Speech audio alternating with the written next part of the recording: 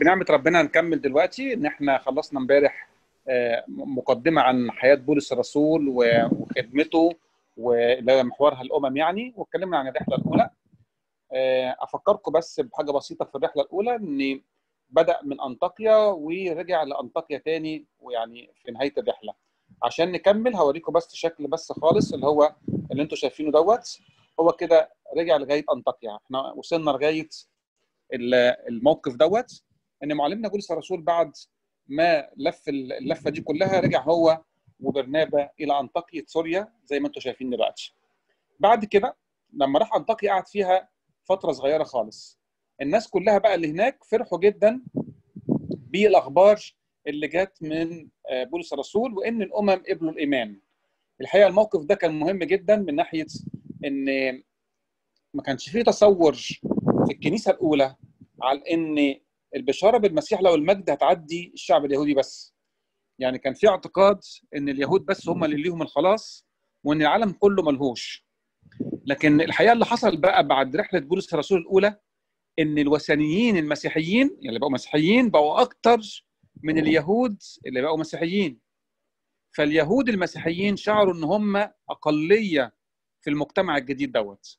تاني الحته دي مهمه قوي، ودي كانت مشكله كبيره في الكنيسه الاولى في العصر الرسولي، ان الوثنيين اللي بقوا مسيحيين بقوا اعضاء اكتر من اليهود اللي بقوا مسيحيين.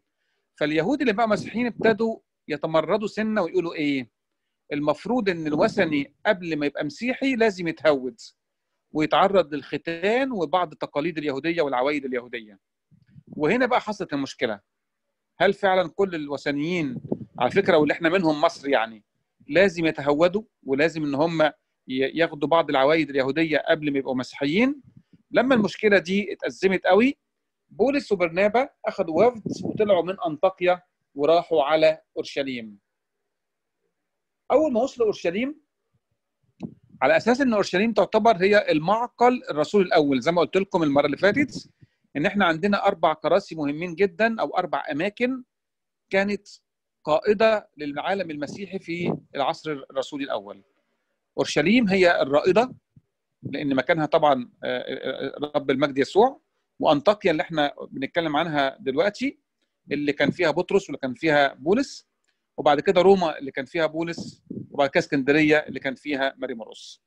فالمهم هنا احنا في اورشليم، وصل بولس وبرنابا وراحوا على يعقوب وبطرس ويوحنا في اورشليم، وعرضوا عليهم المشكله، وان ايه اللي هنعمله احنا في العالم المسيحي بقى، لازم الموضوع ده يتحسم علشان ما تبقاش فيه برجله. الحقيقه في مجمع اورشليم انا عايز اشرح لكم بس حته صغيره خالص فيه قبل ما نتنقل للرحله الثانيه، لان هو كان نقطه عايز اقول كده الانطلاق للعالم المسيحي في العصر الرسولي الاول. المجمع ده ابطاله ال3 كان بطرس وبولس ويعقوب. ليه بقى؟ لان بالرغم من ان ال3 بطرس ويعقوب ويوحنا هم اعمده الكنيسه في اورشليم، او يعتبروا قياده الكرسي دوت، كرسي الاورشليمي دوت، الا ان نبتدي الحكايه من ان اول ما اتعرضت المشكله على مجمع اورشليم، بطرس الرسول وقف وقال لهم ايه؟ قال لهم انتوا فاكرين قصه كورنيليوس؟ وان انا قلت يا رب لما ابتدى في حلم وقال لي قوم كل، وقلت له انا ما دخلش في فمي نجس قط، ما اكلتش اي حاجه نجسه، وقال له ما حلله الله لا تنجسه انت. كان قصده ان فيما معناه ان كورنيليوس ده رجل اممي، وبطرس بيقول له ما ينفعش ده يعني يخش المسيحيه يعني. فقال له لا، اتفتح باب الايمان للامم كلهم. فابتدى بطرس يمهد لبولس الرسول هنا القصه بتاعته والمشكله بتاعته، فقال في المجمع ان المسيح له المجد نفسه هو اللي سمح بان الامم يخشوا الايمان. بعد ما بطرس الرسول مهد الطريق الحقيقه، ولولا تمهيد بطرس كان الامور اتعقدت. يخش بولس يكمل بقى، معلمنا بولس الرسول يكمل ويشرح. انا لما يقول بقى لما رحت في الرحله الاولى وابتديت اشرح الايمان للوثنيين، قبلوا الايمان بفرح كبير جدا، وان الكنيسه ابتدت تنتشر في الجزء الكبير دوت في ربوع اسيا. بعد ما خلص معلمنا بولس، يبقى معلمنا بطرس مهد الطريق، معلمنا بولس شرح القضيه، جه بقى يعقوب البار. والحقيقه يعقوب البار ده عايز اقول الكنيسه او المسيحيه في العالم كله وخصوصا العالم الوثني مديونين ليه، لانه هو اللي حسم الامر. ازاي؟ انتوا عارفين يعقوب كان شخصيه اطلق عليه كده البار، وكان له اعتبار عند العالم اليهودي لا تتخيلوه، وكان شخصيته مهابه، وهو ابن خالة الرب يسوع بالجسد، اخت مريم، يعني مريم العذراء اختها ده ابنها يعقوب. فالمهم يعقوب هنا، وعايز اقول لكم لمحه عنه، معظم اليهود اللي بقوا مسيحيين كان بسبب يعقوب، وطبعا وبطرس ويوحنا، بس يعقوب كان له فضل كبير قوي لانه كانت شخصيته مؤثره جدا في المجتمع اليهودي في الوقت دوت. ده مش كده وبس، يعقوب البار ده لما اليهود المتعصبين بقى الكتبه والفريسيين لقوا ان كتير جدا من اليهود اتنصروا، قالوا احنا لو قضينا على يعقوب هنقضي على كل المتنصرين دول. وقالوا ليعقوب، مسكوه كده وطلعوه عند جناح الهيكل وقالوا له قول دلوقتي ان يسوع الناصري مش هو المسيح المنتظر. والحقيقه يعقوب راح قال قدام العالم اليهودي كله وهو على جناح الهيكل وقال لهم ان يسوع الناصري هو المسيح المنتظر، وقعد يثبت من النبوات والشواهد في العهد القديم ان يسوع هو المسيح. فرموه من على جناح الهيكل، و يعني عايز اقول كده اتصاب واتدشدش لدرجه انه وهو راكع بيسجد علشان يقول كده يا رب لا تقم لهم هذه الخطيه، فقالوا يعقوب البار بيصلي من اجل اليهود المتعصبين. ولدرجه قالوا كده مؤرخ يهودي اسمه يوسيفوس قال عباره غريبه قوي. قال ايه؟ قال ان خراب اورشليم سنه 70 ميلاديه وهد الهيكل كان بسبب ان هم موتوا يعقوب البار. بحكي لكم الحكايه دي ليه؟ لان يعقوب كان ذو اعتبار شديد جدا في المجتمع اليهودي، سواء عند المتنصرين او عند اليهود اللي ما امنوش بالمسيح. فلما يقف في المجمع بتاع اورشليم ويقول كده ارى الا يثقل على الراجعين الى الله من الامم، يعني فيها معناه دول ما لهمش اي الزاميه ناحيه الختان ولا الحاجات دي كلها. واول ما قال يعقوب كده الكلام دوت اتحسم الموقف لصالح بولس الرسول. فتقدم المجمع باربع توصيات ان الوثني اللي يحب يبقى مسيحي هيعمل اربع حاجات بسيطه خالص. انه يمتنع عن نجاسات الاصنام. يعني ايه نجاسات الاصنام؟ يعني مثلا انتوا عارفين في العباده الوثنيه كانوا يذبحوا الذبيحه وياكلوا من اللحمه ويشربوا من الخمره وبعد كده يقوموا يزنوا. فقال دي نجاسات، يعني نجاسات انك انت اول حاجه ما تاكلش اللحم اللي بيتقدم للاصنام، ونمره 2 تمتنع عن الزنا اللي بيصاحب العباده الوثنيه، ونمره 3 ما تاكلش المخنوق لان هم كانوا بياكلوا الحيوانات الجثه الميته بتاعتها، ونمره 4 ما تشربش الدم، لان كانت في عاده عند الوثنيين ان لما بيخشوا في اي صراع كان لو قتل حد كان يشرب دمه. المهم في الاربع حاجات دول قال يمتنعوا عنه، لكن هو مش مضطر انه يخش في اي حاجه من عادات وتقاليد اليهود. وهنا كان انتصار بصراحه لبولس الرسول وللعالم المسيحي كله في كل العالم. وبكده لو تفتكروا مرقس الرسول اللي فارق بولس في بنفيليه اخذ يعتبر نفس القرارات ديت وجي بيها على مصر وبشر، وعشان كده كانت الامور كانت سهله خالص. المهم بعد ما طلع القرار ده في مجمع اورشليم حصل ايه بقى؟ رجع المفروض بولس وبرنابا من اورشليم عشان انطاكيا، لكن راحوا هم الرسل يعني يعقوب وبطرس ويوحنا اختاروا سيلا، خلي بالكم ده حد مهم جدا، وحد اسمه يهوذا، وراحوا بيهم قالوا لهم خدوا القرارات دي علشان تاكدوا ان احنا وافقنا على الكلام دوت. طب وبعدين راحوا رجعوا كلهم على انطاكيا وبلغوا الكنيسه في انطاكيا وقالوا لهم ان مجمع اورشليم حكم بالحكم دوت. من هنا خلصنا الرحله الاولى بمجمع اورشليم. طيب عايزين نخش في الرحله الثانيه. في انطاكيا بقى زي ما قلت لكم هي بدايه كل رحله بالنسبه لمعلمنا بولس الرسول. في انطاكيا حصل خلاف بسيط. بولس الرسول بص كده لبرنابا وقال له يلا نطلع علشان نفتقد الناس اللي احنا بشرناها في الرحله الاولى. فبرنابا قال له هناخد معانا مين؟ مرقس. فبولس قال انا شايف ان اللي فارقنا من بنفيليه ما يكملش معانا، لان كان هنا زي ما قلت لكم ان بعض العلماء اعتقدوا ان معلمنا مرقس كان يعني يميل لليهوديه، وللتعصب اليهودي اكتر من حكايه انفتاح الامم. وعشان كده بيقولوا الدليل على كده ان اتغيرت الامور، وان بولس الرسول بنفسه في نهايه حياته لما حب يستعين بحد قبل ما يستشهد استعان بمرقس الرسول، عشان عرف كراسته في مصر وكراسته في ليبيا والقيروان والخمس مدن والحاجات دي كلها. من هنا نلاقي بقى نقطه مهمه جدا، ان معلمنا مرقس الرسول وبرنابا اخذوا الطريق بتاع انطاكيا، اللي هو الطريق اللي هو كان في الرحله الاولى، وراحوا قبرص هنا عند سلاميس وبشروا هنا. وزي ما حكيت لكم المره اللي فاتت ان برنابا استشهد هنا بسبب بار يشوع انتقاما منه علشان اللي حصل في الرحله الاولى من بولس وبرنابا، ومات او استشهد هنا القديس برنابا واتدفن في سلاميس. واليونانيين يعني في معناه بيبجلوه على اساس ان هو شفيع قبرص، وان هو يعتبر مبشر ومؤسس الكرازه في قبرص. نرجع بقى هنا في انطاكيا زي ما احنا، بولس الرسول ما راحش مع برنابا ومرقس لقبرص، لكن اخذ سيله، وابتدت الرحله هنا بدل بولس وبرنابا ومرقس بقت بولس وسيله. بولس وسيله مشيوا من انطاكيا وما مشيش ناحيه البحر، لكن مشوا ناحيه اسيا الصغرى وعدوا من ناحيه ترسوس هنا لغايه ما وصلوا لدربه. لو تفتكروا في دربه هنا وليسترا ان تيميساوس اللي هو يعتبر باكوره اعمال بولس الرسول في الوقت دوت، وهو بطريقه بسيطه خالص هتبصوا تلاقوا كده ان معلمنا بولس الرسول يبتدي يختار تيميساوس انه يكون هو مبشر وكارز للموضوع في الرحله معاه. يعني بقينا 3، بقينا بولس وسيله ومعانا مين؟ تيميساوس. الحته الجميله جدا في الموضوع دوت بقى ان بولس الرسول في كل حته بيروحها كان يبتدي يعمل قاده وياخدهم معاه ويساعدوه في الخدمه يعني عايزه كده الكبيره جدا اللي في كل مكان. احنا بقينا 3 هنا في ليسترا، عندنا بولس وعندنا سيلا وعندنا تيميساوس.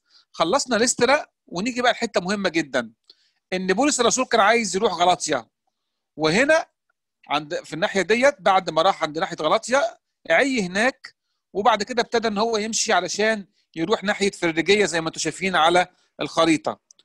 في ناحيه فريجيه هنا يبتدي يحصل تطور في حياه بولس الرسول، ان الروح القدس يمنعه من انه يتكلم في اسيا، وانه يقول له لا سيب المكان دوت وروح في الحته الثانيه ناحيه ترواس.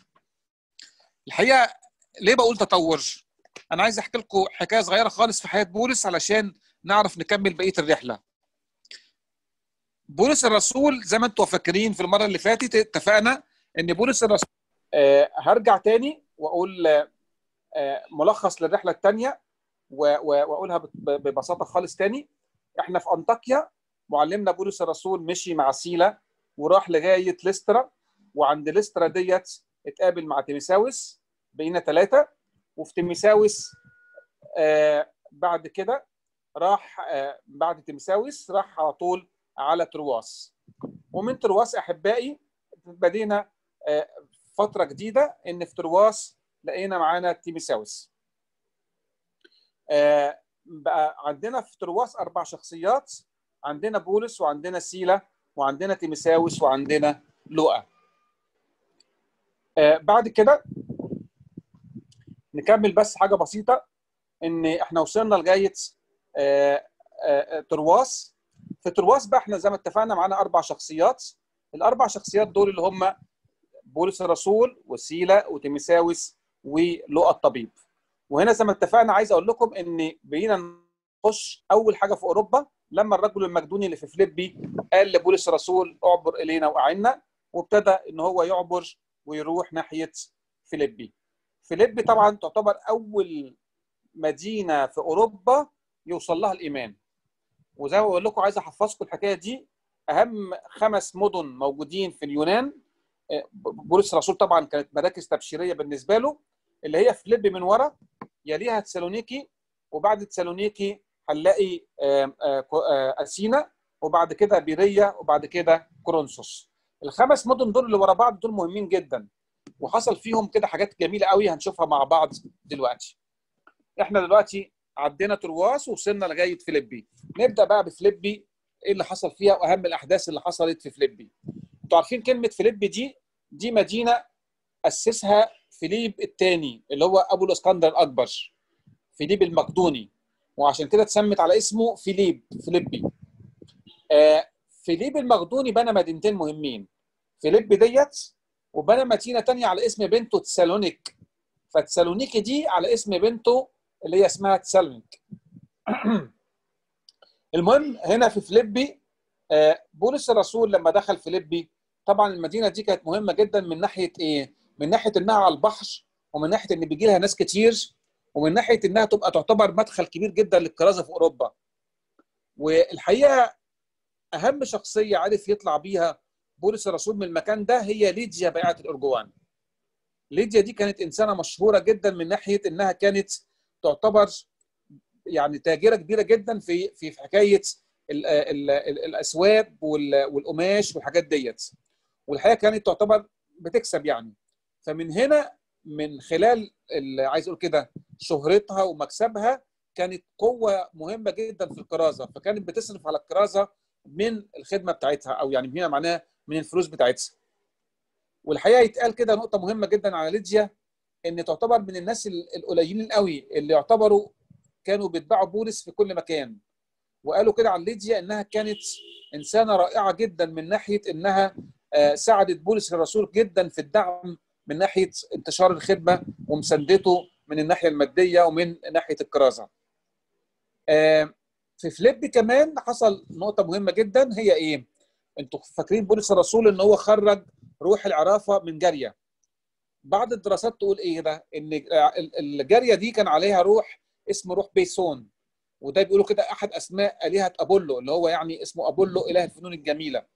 المهم يعني مش من النقطه ديت معنى ان بولس الرسول يخرج روح، والروح ديت في وسط عايزه كده في واحده جاريه مشهوره كانت بتجيب فلوس للناس اللي هي بتشتغل عندهم، ادى انتشار كبير جدا للايمان، وخلى كرازه بولس تسمع في المنطقه كلها او في المدينه كلها.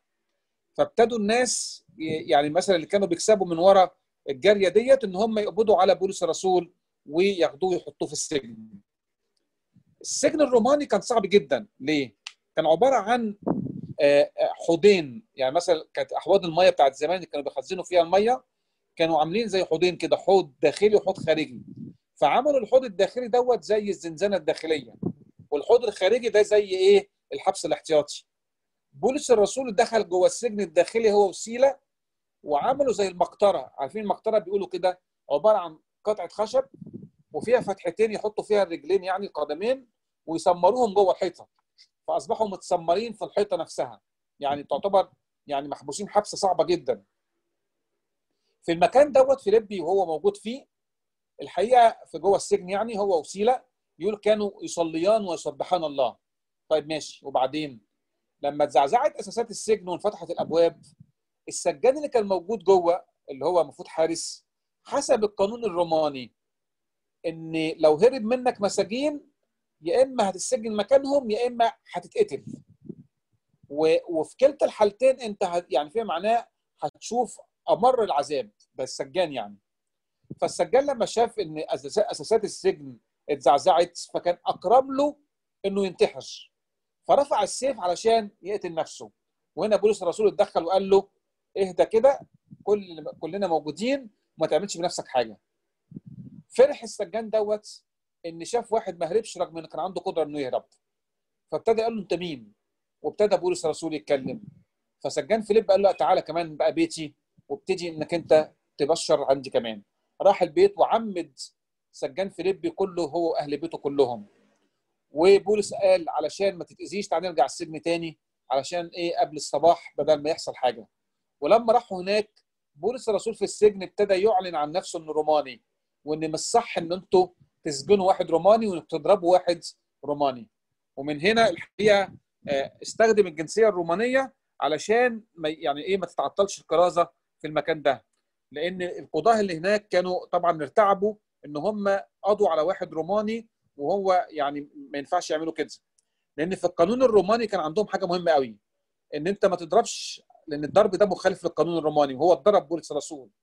وانه كمان اتهزق في وسط الناس كلها، اسف في التعبير، وده ما ينفعش للرجل الروماني، وان كمان اتسجنوا من غير ما يتحاكموا، وده برضه ما ينفعش. فبولس الرسول قال بقى انتوا عملتوا مخالفه للقانون، ويعني ما يصحش يتعمل كده. ومن هنا ابتدوا يطلقوهم من فيليبي. بولس الرسول مشي هو وسيلة وخرجوا من فيليبي وراحوا على ناحية أثينا. الحقيقة بولس الرسول لما مشي من فيليبي ومشي عدى على تسالونيكي. في تسالونيكي بولس الرسول وهو هناك زي ما اتفقنا قلنا ان في تسالونيك ديت مدينه على اسم بنت الاسكندر الاكبر، وهناك في تسالونيكي قعدوا حوالي 3 أسابيع يكرزوا لليهود، وزي ما اتفقنا اليهود مش معظمهم بيامن، فدخل على اليونانيين ابتدى يبشر معاهم. وهنا الحقيقه بولس الرسول كان بيشتغل شغل كبير جدا في تسالونيكي، طول النهار يكرز وطول الليل يشتغل صنع الخيم عشان يصرف على الكنيسه. والحقيقه كانت بتجيله من فيليبي العطايا، وتعتبر مدينه فيليبي هي المدينه السخيه اللي موجوده في العالم المسيحي الاول في العصر الرسولي. وكان بولس بيمتدحهم لان في فيليبي اتربوا تربيه مسيحيه صح. عارفين ليه؟ يقولوا كده عشان لقى بولس الرسول ساب لقى يعني في فيليبي يقعد يخدم فيها الفتره ديت. المهم بعد ما خلصوا تسالونيكي بصوا اطردوا تاني من تسالونيكي، راحوا على وفي بريه هناك برضو مشوا بتاع تسالونيكي على بريه يضطهدوا بولس الرسول، فاضطر يسيب بريه ويطلع على اثينا. المهم هنشوف حسب الخريطه هنا ان بعد ما وصل لغايه اثينا حصل بقى نقطه مهمه جدا في اثينا. ايه هي؟ بولس الرسول قعد يلف في المكان دوت لغايه ما لقى كلمه مسبح مجهول، وابتدى من الحته دي يخش يعمل كراسه كبيره جدا. ليه كلمه المسبح المجهول؟ كان زمان العالم كله سواء يهود او وثنيين منتظرين شخص المسيح. اليهود كانوا مسميينه المسيا، والوثنيين كانوا مسميينه الملك المنتظر. فتخيلوا العالم والبشريه كلها كانت منتظره شخص المخلص. وزي ما بقول كده المخلص ده عند اليهود هو المسيا المنتظر، وعند الوثنيين هو الملك الموعود او الملك المنتظر. عشان كده فكره التجسد دي كانت فكره موجوده عند كل الشعوب، لان اصلها ادم وحواء. واعتقدوا الوثنيين بقى اعتقدوا ان اللي جاي ده روح الالهه. فمثلا نيرون اعتقدوا مثلا ان الهه حلت على نيرون فصار اله، فابتدوا ان هم يعني يسمعوا كلامه كانه اله. ايا كان الامر، يعني عايز اقول ان العالم كله كان مهيأ لانتظار مخلص العالم كله. فبولس الرسول مسك فكره المسبح اله مجهول. بعض الدراسات بتقول ايه؟ بتقول ان كان في الشخص دوت من الناس اليونانيين، والشخص دوت كانت فكرته كلها انه دخل في معابد وثنيه وقعد يصلي علشان يتحل له مشكله معينه، لانه كان في ضيقه. بتقول كده القصه يعني انه محدش استجاب ليه من الالهه ديت، لغايه ما جه في مره كده وقال ايه؟ مفيش ولا اله من الالهه اللي انا بعبدها دي قدر ان هو يحلني او يفكني من الضيقه. فابتدى يصلي كده لاله تاني ويقول ايه؟ يا اله اللي انا ما اعرفكش تقدر تحل المشكله دي. فاتحلت المشكله، فراح بنى مسبح وقال في اله حل لي المشكله بس انا ما اعرفش اسمه، فسمى مسبح الاله دوت الاله المجهول. بولس الرسول خد الفكره دي وقال لهم بقى تعالى اكلمكم عن اللي انتم منتظرينه، عن الاله المجهول، واتكلم عن شخص المسيح له المجد. من هنا احبائي بقى حصل حته مهمه جدا، ان بولس الرسول لقى ابتدى في انتشار شويه ناحيه الايمان في اثينا، فابتدت القصه تسمع. فجم الفلاسفه بقى اللي موجودين في اريوس باغوس. اريوس باغوس ده عباره عن تل على جبل موجود في اثينا، في قلب اثينا نفسه، في العاصمه اليونانيه، في قلب اثينا عند عايز اقول كده في المقر بتاع العاصمه في جبل عالي، والجبل دوت في لغايه النهارده يعني ما زال الاثار بتاعه تل اريوس باغوس. وفي تل اريوس باغوس دوت كان بيجتمع الفلاسفه من كل مكان في المكان دوت يعني، ويبتدوا كل واحد يفكر ويقول ويطرح فكره عن ايه الجديد اللي موجود في العالم وفي الفلسفه. فابتدوا يسمعوا بولس الرسول. بولس الرسول اتكلم. خلاصه القصه انه طلع بشخصيه مهمه جدا، شخص فيلسوف كبير اسمه ديونيسيوس الاريوباغي. ديونيسيوس ده بقى هو اول اسقف على اثينا وعلى اليونان. الحقيقه نقطه مهمه جدا، وهي انك انت تقدر تعرف الحقيقه الرسل مقودين بالروح القدس ازاي غيروا العالم الوثني كله. ازاي؟ الحقيقه لما بولس الرسول يطلع بواحد زي ديونيسيوس، ده رجل فيلسوف، والعالم المسيحي الاول او العالم الوثني في الاول كان لازم حد يخاطبهم بلغتهم. فلما يجي فيلسوف ويكلمهم بقى ويعرف عقلياتهم ويخاطبهم بقى، يقدر يجذب ناس كتير. وده سر مدرسه اسكندريه اللي انشاها مارمرقس في مصر، اللي قدر بيها يواجه مدرسه اسكندريه الوثنيه او الفلسفيه، وقدر ان منها يخرجوا البطاركه اللي اناروا المسكونه في العالم المسيحي كله في القرون الاربعه الاولى. فكان عميد مدرسه اسكندريه هو اللي بيبقى البطرك بتاع اسكندريه، وبطرك اسكندريه كان بيسموه قاضي المسكونه الحقيقه من اجل العلم والدراسه اللي كان بيدرسها. فهنا ديونيسيوس الاريوباغي، ان كان الكتاب المقدس ياكد على ان بولس كسب، هو ما كسبش شخص، ده كسب اثينا كلها من خلال ان ديونيسيوس امن بالمسيح. بعد كده هنلاقي بقى نقطه مهمه كده، ان تيموثاوس يبتدي بولس الرسول يقول له روح تسالونيكي علشان تفتقد الناس هناك. طب يفتقدها ازاي؟ المهم ان من اثينا يبتدي تتحرك الرحله ويروح بولس الرسول الى كورنثوس. كورنثوس تبعد عن اثينا حوالي ساعه بالعربيه. بقول كده ليه؟ بقول شوفوا الاماكن اللي زارها بولس الرسول من فيليبي لتسالونيكي لبيريا واثينا وكورنثوس. في كورنثوس بقى عايز اقول لكم على حاجه جميله حصلت. كورنثوس دي كانت مكان يعتبر يعني عايز اقول كده ما بين الفن وما بين الخطيه وما بين الوثنيه وما بين اليهوديه، يعني كانت مكان خليط جدا، فتحس انك في سوق. وكانوا بيعبدوا عند القمه بتاعه الهيكل بتاعهم هيكل اسمه هيكل افروديت اللي هو بتاع اله الحب، وكان مركز للعلم موجود هناك والفن والناس الاغنياء ورجال الاعمال. اول ما بولس راح هناك في كورنثوس سمع عن حاجه، ان تسالونيكي تعبانين وان اهل تسالونيكي بيمروا باضطهاد شديد جدا. اتاثر بولس الرسول وهو في كورنثوس، فابتدى يكتب رساله لاهل تسالونيكي، ودي اول رساله كتبها بولس الرسول بالنسبه للرسائل ال 14.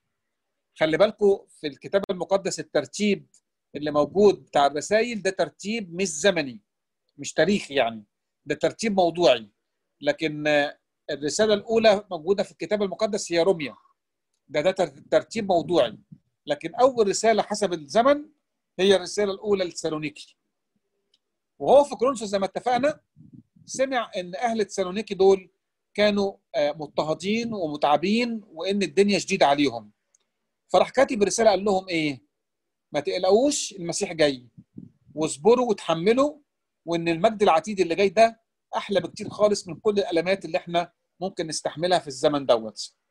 طيب بعد ما خلص الرساله الاولى، الناس اللي في تسالونيكي فهموا الرساله غلط وافتكروا ان المسيح هيجي على السحاب زي ما وعدهم لما كان صعد الى السماء في اليوم ال40 بعد القيامه.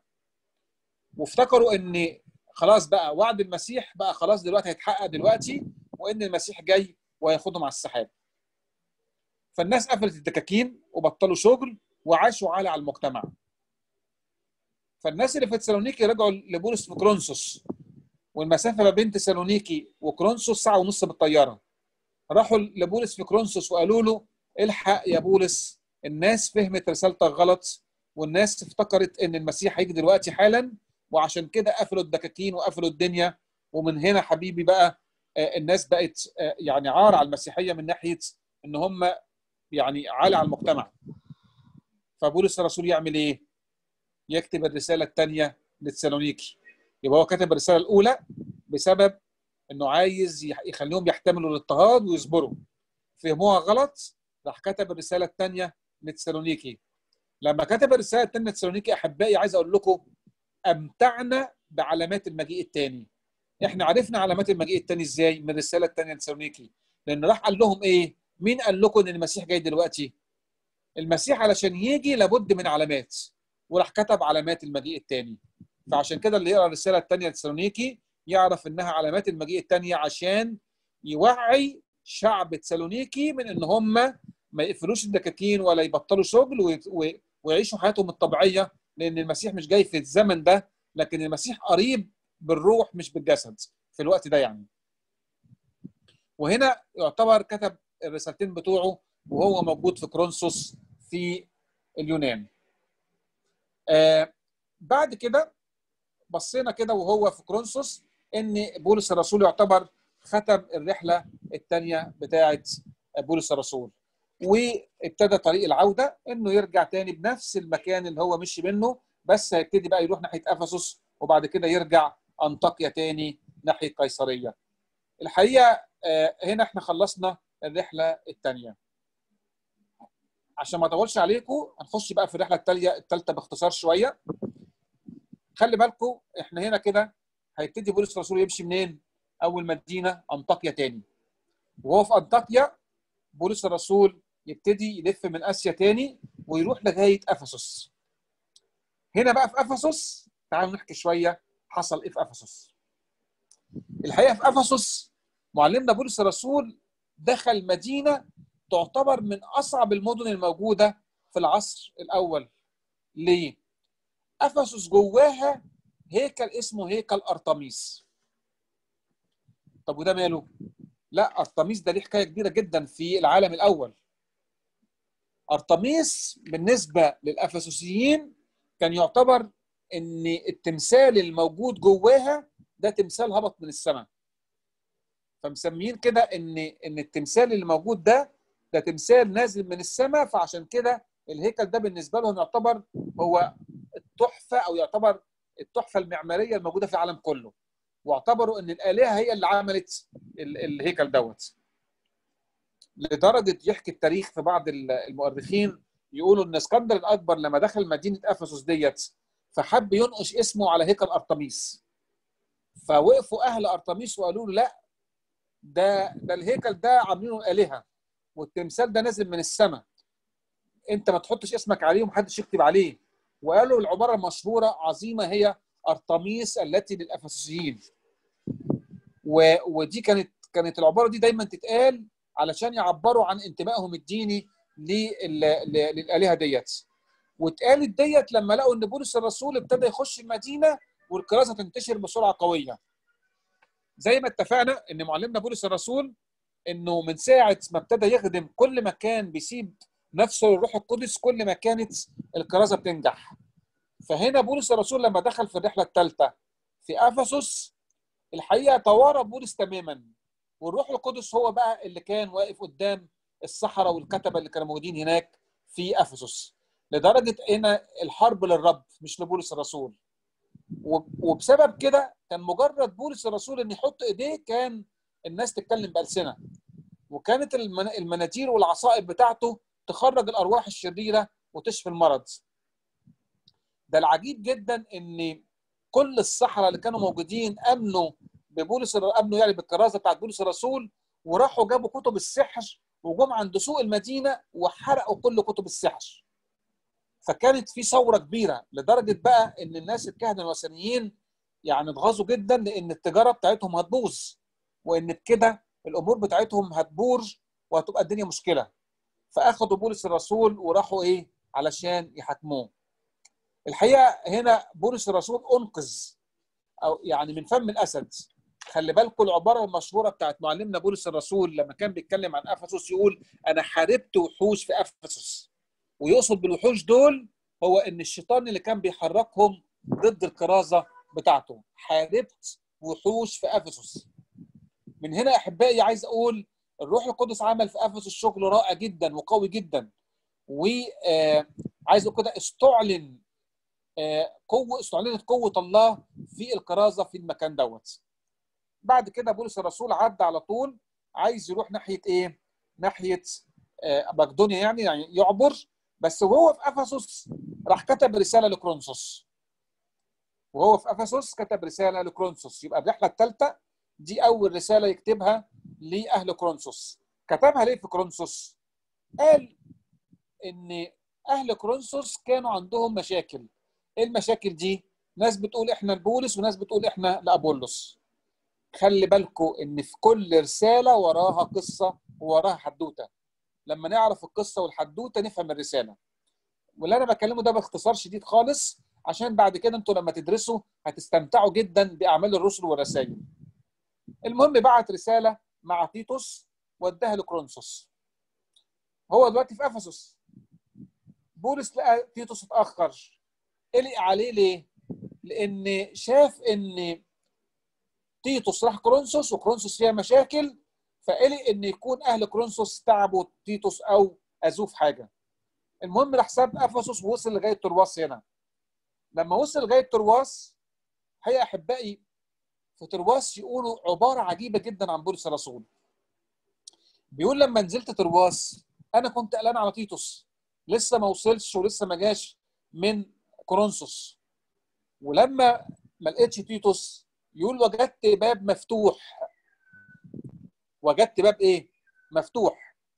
الحقيقه من الحته دي عايز اقولها لكم ان بولس الرسول اللي كان مشهور انه بيبشر في وقت مناسب وغير مناسب، واللي كان بيبشر ليل ونهار، يقول الكتاب وجدت باب مفتوح، يلا يا بولس بقى بشر. يقول كنت قلقان على تيتوس، اتكلم ازاي وتيتوس ممكن يكون في خطر. وده يورينا الحس الانساني الجميل والابوه الجميله اللي عند بولس الرسول. عارفين لما يكون انسان قريب من ربنا يبقى مشاعره العاطفيه متدفقه جدا، ويبقى حنين قوي ويهمه قوي الانسان. فبولس الرسول قلق جدا على تيتوس اللي ممكن يكون متعرض لخطر.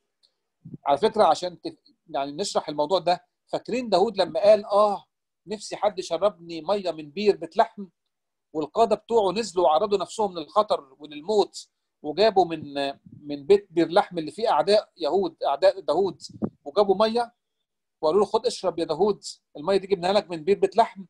قال لهم معقوله اشرب دم يعني هؤلاء؟ وراح رمى الميه، لانه قال فيها معناه ما تعرضوش نفسكم للخطر بسببي. نفس الكلام بولس الرسول هنا، مش قادر يفتح بقه في الايمان، يعني ان يكرز وحاسس ان تيتوس موجود في خطر. عايز بس اقولها لكم ان كل ما كانت حياتنا مع المسيح جميله، كل ما كانت احاسيسنا بقت مرهفه واحاسيسنا بقت نبيله وقيمنا الانسانيه بقت رائعه. ايه اللي يميز انسان عايش مع المسيح بطريقه شكليه ولا بطريقه عميقه؟ انك تشوف تلاقي اسلوبه جميل وكلماته جميله وحلوه، ويقول تحت لسانك عسل ولبن، يعني ابديه، يعني انسان لسانه يقطر شهد. ده اللي يميز مسيحيتنا، ده اللي يميز احساسنا او عمق عبادتنا مع المسيح. بولس يتنقل من ترواس ويروح ناحيه فيليب يقابل اخطيت بولس يتنقل من ترواس ويروح فيليب هنا يتقابل مع تيتوس ويطمن على سلامته. ومن هنا اول ما يطمن على تيتوس ويعرف الاخبار قال لهم كده ان تيتوس بيقول لبولس الرسول كورنثوس فيها كذا وفيها كذا وفيها كذا، فيبتدي يكتب الرساله الثانيه لكورنثوس. بعد كده يعدي، عشان نختصر بقى كده قربنا نخلص الوقت، يعدي من فيليبي ويروح ناحيه كورنثوس تاني هنا في اليونان. الحقيقه هنا في كورنثوس وفي المكان دوت حصل حاجتين مهمين. افتكروا معايا ان بولس الرسول في افسس كتب رساله لكورنثوس، وفي فيليبي كتب رساله ثانيه لكورنثوس. هنا بقى في اليونان في كورنثوس بولس الرسول كتب رسالتين مهمين، رساله لغلاطيا ورساله لروما. بس ايه حكايتهم الاول؟ وهو في كورنثوس هنا سمع ان الناس اللي في غلاطيا اللي في اسيا الصغرى هنا مالهم؟ سمع ان هم عمالين يتكلموا عن التهود ويتكلموا يحطوا قيود على المسيحيين اللي هيجوا من الوثنيين. فبولس الرسول كتب عباره في منتهى الجمال، قال اخاف ان اكون قد تعبت فيكم عبثا. لسه لغايه النهارده مش فاهمين، ولسه لغايه النهارده بتخضعوا لشهور وعادات وتقاليد. وقال لهم فين حريه مجد اولاد الله؟ وابتدى يتكلم عن الحريه اللي في المسيح. والحقيقه ان بولس الرسول بيعلمنا حاجه مهمه جدا، ازاي الانسان يتحرر من كل القيود، قيود الخطيه وقيود الغنى وقيود الكرامه وقيود المناصب وكل قيد. ويقول عبارته الشهيره الجميله من يفصلني عن محبه المسيح؟ أشد أم ضيق أم اضطهاد أم جوع أم عري أم خطر أم سيف، كما هو مكتوب أننا من أجلك نمات كل النهار. الحقيقة هنا رسالة الحرية بتاعت غلاطيا دي في منتهى الجمال، لما حضراتكم تقروها هتشعروا قد إيه بولس الرسول وهو بيتكلم عن إن دم المسيح بيحررنا من كل القيود ديت. وبعد كده بص قابل هنا فيبي. عارفين فيبي؟ فيبي كانت بتخدم هنا في كنخرية في كورنثوس. كنخرية ده ميناء في كورنثوس هنا. وفيبي وهي بتخدم هنا في كورنثوس، الحقيقة الحاجات الجميلة أو المعبرة قوي قوي في المكان ده إن فيبي تعتبر من أعظم، يعني عايز أقول كده، الناس اللي كانوا حوالين بولس الرسول من خلال فهمها الروحي. فقالوا المؤرخين إنها ابتدت تكرز لأماكن كتير جدا وتساعدت بولس الرسول في انتشار الكرازة. فسمع بولس الرسول من فيبي الأحوال في روما، لأن كانت فيبي جاية من روما لسه طازة، وكانت تعتبر في أيام كلوديوس قيصر حصل مشاكل. فالمهم إن فيبي جات وقابلت بولس الرسول في كورنثوس. فيبي قالت له إيه؟ قالت له يا بولس الرسول، الحال في روما مش حلو. ناس عمالة تقول اللي هم اليهود المسيحيين من أصل يهودي، قالوا إحنا أحسن من الأمميين أو الوثنيين من أصل المسيحيين من أصل الأمميين. آسف، تاني أقولها ببساطة. إحنا عندنا فريقين، فريق يهودي بقى مسيحي وفريق وثني بقى مسيحي. حصل بين الاثنين مشكلة. الفريق الوثني المسيحي بيقول على الفريق اليهودي ان اليهود دول مش شعب الله ولا حاجة، ودول خلاص بقوا مرفوضين من الله. اليهود اللي بقوا مسيحيين بيقولوا على الأمم انه دول كلاب ضالة، ودول يعني من امتى الله يفتقدهم. فحصلت منازعة ما بين المسيحيين من أصل يهودي والمسيحيين من أصل أممي أو وثني. فبولس الرسول هنا راح كتب الرسالة الرومية وابتدى يقول لهم لا في فضل لليهودي ولا في فضل للأممي، ولكن الفضل كله بدم المسيح. وابتدى يقول كده في الإصحاح الأولاني إن اليهود أخطأوا، والإصحاح الثاني الأمم أخطأوا، الإصحاح الثالث الجميع زاغوا وفسدوا أعوزهم مجد الله ليس من يعمل صلاح ولا واحد. وابتدى يتكلم بقى إن الخلاص كله في دم المسيح. هنا بقى في كورنثوس باختصار شديد خالص كان لم فلوس كتير من فيليبي علشان يقدمها للفقراء في اورشليم عشان المجاعه. اليهود المتعصبين المتشددين عند ميناء كورنثوس هنا عرفوا بوجود بولس، فاستنوه عند المركب هنا عند البحر علشان يموتوه، علشان كانوا متضايقين منه لان هم اعتبروه مقاوم لليهود. بعدها على طول ابن اخت بولس الرسول عرف ان اليهود المتشددين دول عايزين يقتلوه، فقال لبولس وللي معاه. فبدل ما بولس يختصر ويمشي عبر البحر كده ويوصل اورشليم بسرعه، اضطر يرجع تاني كده ناحيه مقدونيا، وبعد كده يروح من عن طريق فيليبي، يعني يمشي بالعرض كده ويوصل لافسس تاني. اول ما وصل لافسس هنا ناحيه ميليتس حصل موقف حلو قوي يحكي لنا اعمال الرسل، ان بولس استدعى خصوص الكنيسه اللي موجودين هناك وخدهم بالحضن وقال لهم انا يعني استشهدكم بالمسيح، ارعوا قطيع الله وارعوا رعيه الله التي اقتناها بدمه. وقال لهم انا بوصيكم لان في ذئاب خاطفه هتخش على الكنيسه لن تشفق على القطيع، وانا مش هشوفكم مره تانية، وعشان كده خلي بالكم. فابتدوا يبكوا وبيقولوا كده متوجعين، ولا سيما من الكلمه اللي قالها ان هو مش هيشوفهم تاني. وبالفعل بولس الرسول يبتدي يرجع، بس هنا اول ما رجع المفروض بيعدي على اورشليم، فعدى على اورشليم هنا والرحله دي ما وصلش فيها لانطاكيا زي عادته، لان اتقبض عليه في اورشليم هنا، وقصه طويله جدا في الحكايه بتاعته. واتسجن في بيت قيصريه في المكان دوت، وفي بيت قيصريه قعد حوالي 2.5 يتحاكم قدام فيليكس الوالي وقدام اجريباس وقدام كل الناس ديت. وفي الاخر خالص لما طلبوا ان هم اليهود يعني ان هم ياخدوا بولس ويحاكموه ويرجموه، راح قال للوالي لا مش ما تسلمنيش ليهم، انا الى قيصر رافع دعواي. وابتدت هنا الرحله بتاعت روما. صحيح ده اختصار شديد خالص للرحله الثانيه والثالثه، اللي منها نستفاد حاجه مهمه قوي. ازاي واحد زي بولس الرسول قضى حياته كلها من اجل خدمه المسيح بالشكل دوت، لا همه تعب ولا همه الم ولا همه السجن ولا همه رجم ولا همه انكسار السفينه بيه. اعتبر ان حياته كلها ملك للمسيح، وقال العبارة الشهيرة بتاعته: لست أحتسب لشيء ولا نفسي ثمينة عندي حتى أتمم بفرح وسعي الخدمة التي أخذتها من الرب يسوع.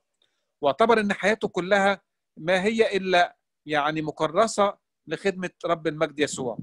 عشان كده الحقيقة إحنا كمسيحيين في العالم كله يعتبر مدينين لشخصية زي شخصية بولس الرسول، إنه يكرز بحياته كلها ديت في 3/4 العالم، وينور الإيمان في أوروبا وآسيا وفي أنطاكيا كمان جزء منها، وتلامذته ينتشروا في كل مكان، يثبتوا الإيمان في كل ربوع المسكونة كده، لغاية بعض المؤرخين قالوا إن بولس وصل لغاية أسبانيا. المهم في الكلام ده كله الحقيقة لازم نتعلم إن إحنا لابد إن إحنا في جزء من حياتنا تعب من أجل خدمة المسيح، جزء من حياتنا من صحتنا من وقتنا من تفكيرنا من منا من اهتماماتنا يكون لخدمة المسيح له المجد، لخدمة إخوات المسيح، لخدمة مجد المسيح، لخدمة عايز أقول أي حاجة كل واحد حسب الموهبة المعطاة ليه. وإزاي يقتضي بولس الرسول في حنية قلبه وفي غيرته وفي تعبه وفي محبته وفي بذله، وإزاي إن احنا ممكن ناخد تدريب صغير خالص إن احنا ندرس رسائل بولس الرسول مع أعمال الرسل، ونبتدي نشوف ونقتفي مع بولس الرسول خطوة بخطوة في حياته. ربنا يدينا كل نعمة ومجد وكرامة إن احنا نتمتع بالحياة الجميلة ديت اللي رسمها لنا المسيح له المجد، وعبر عنها الرسل في كرازتهم في كل مكان. لإلهنا كل مجد وكرامة إلى الأبد، آمين.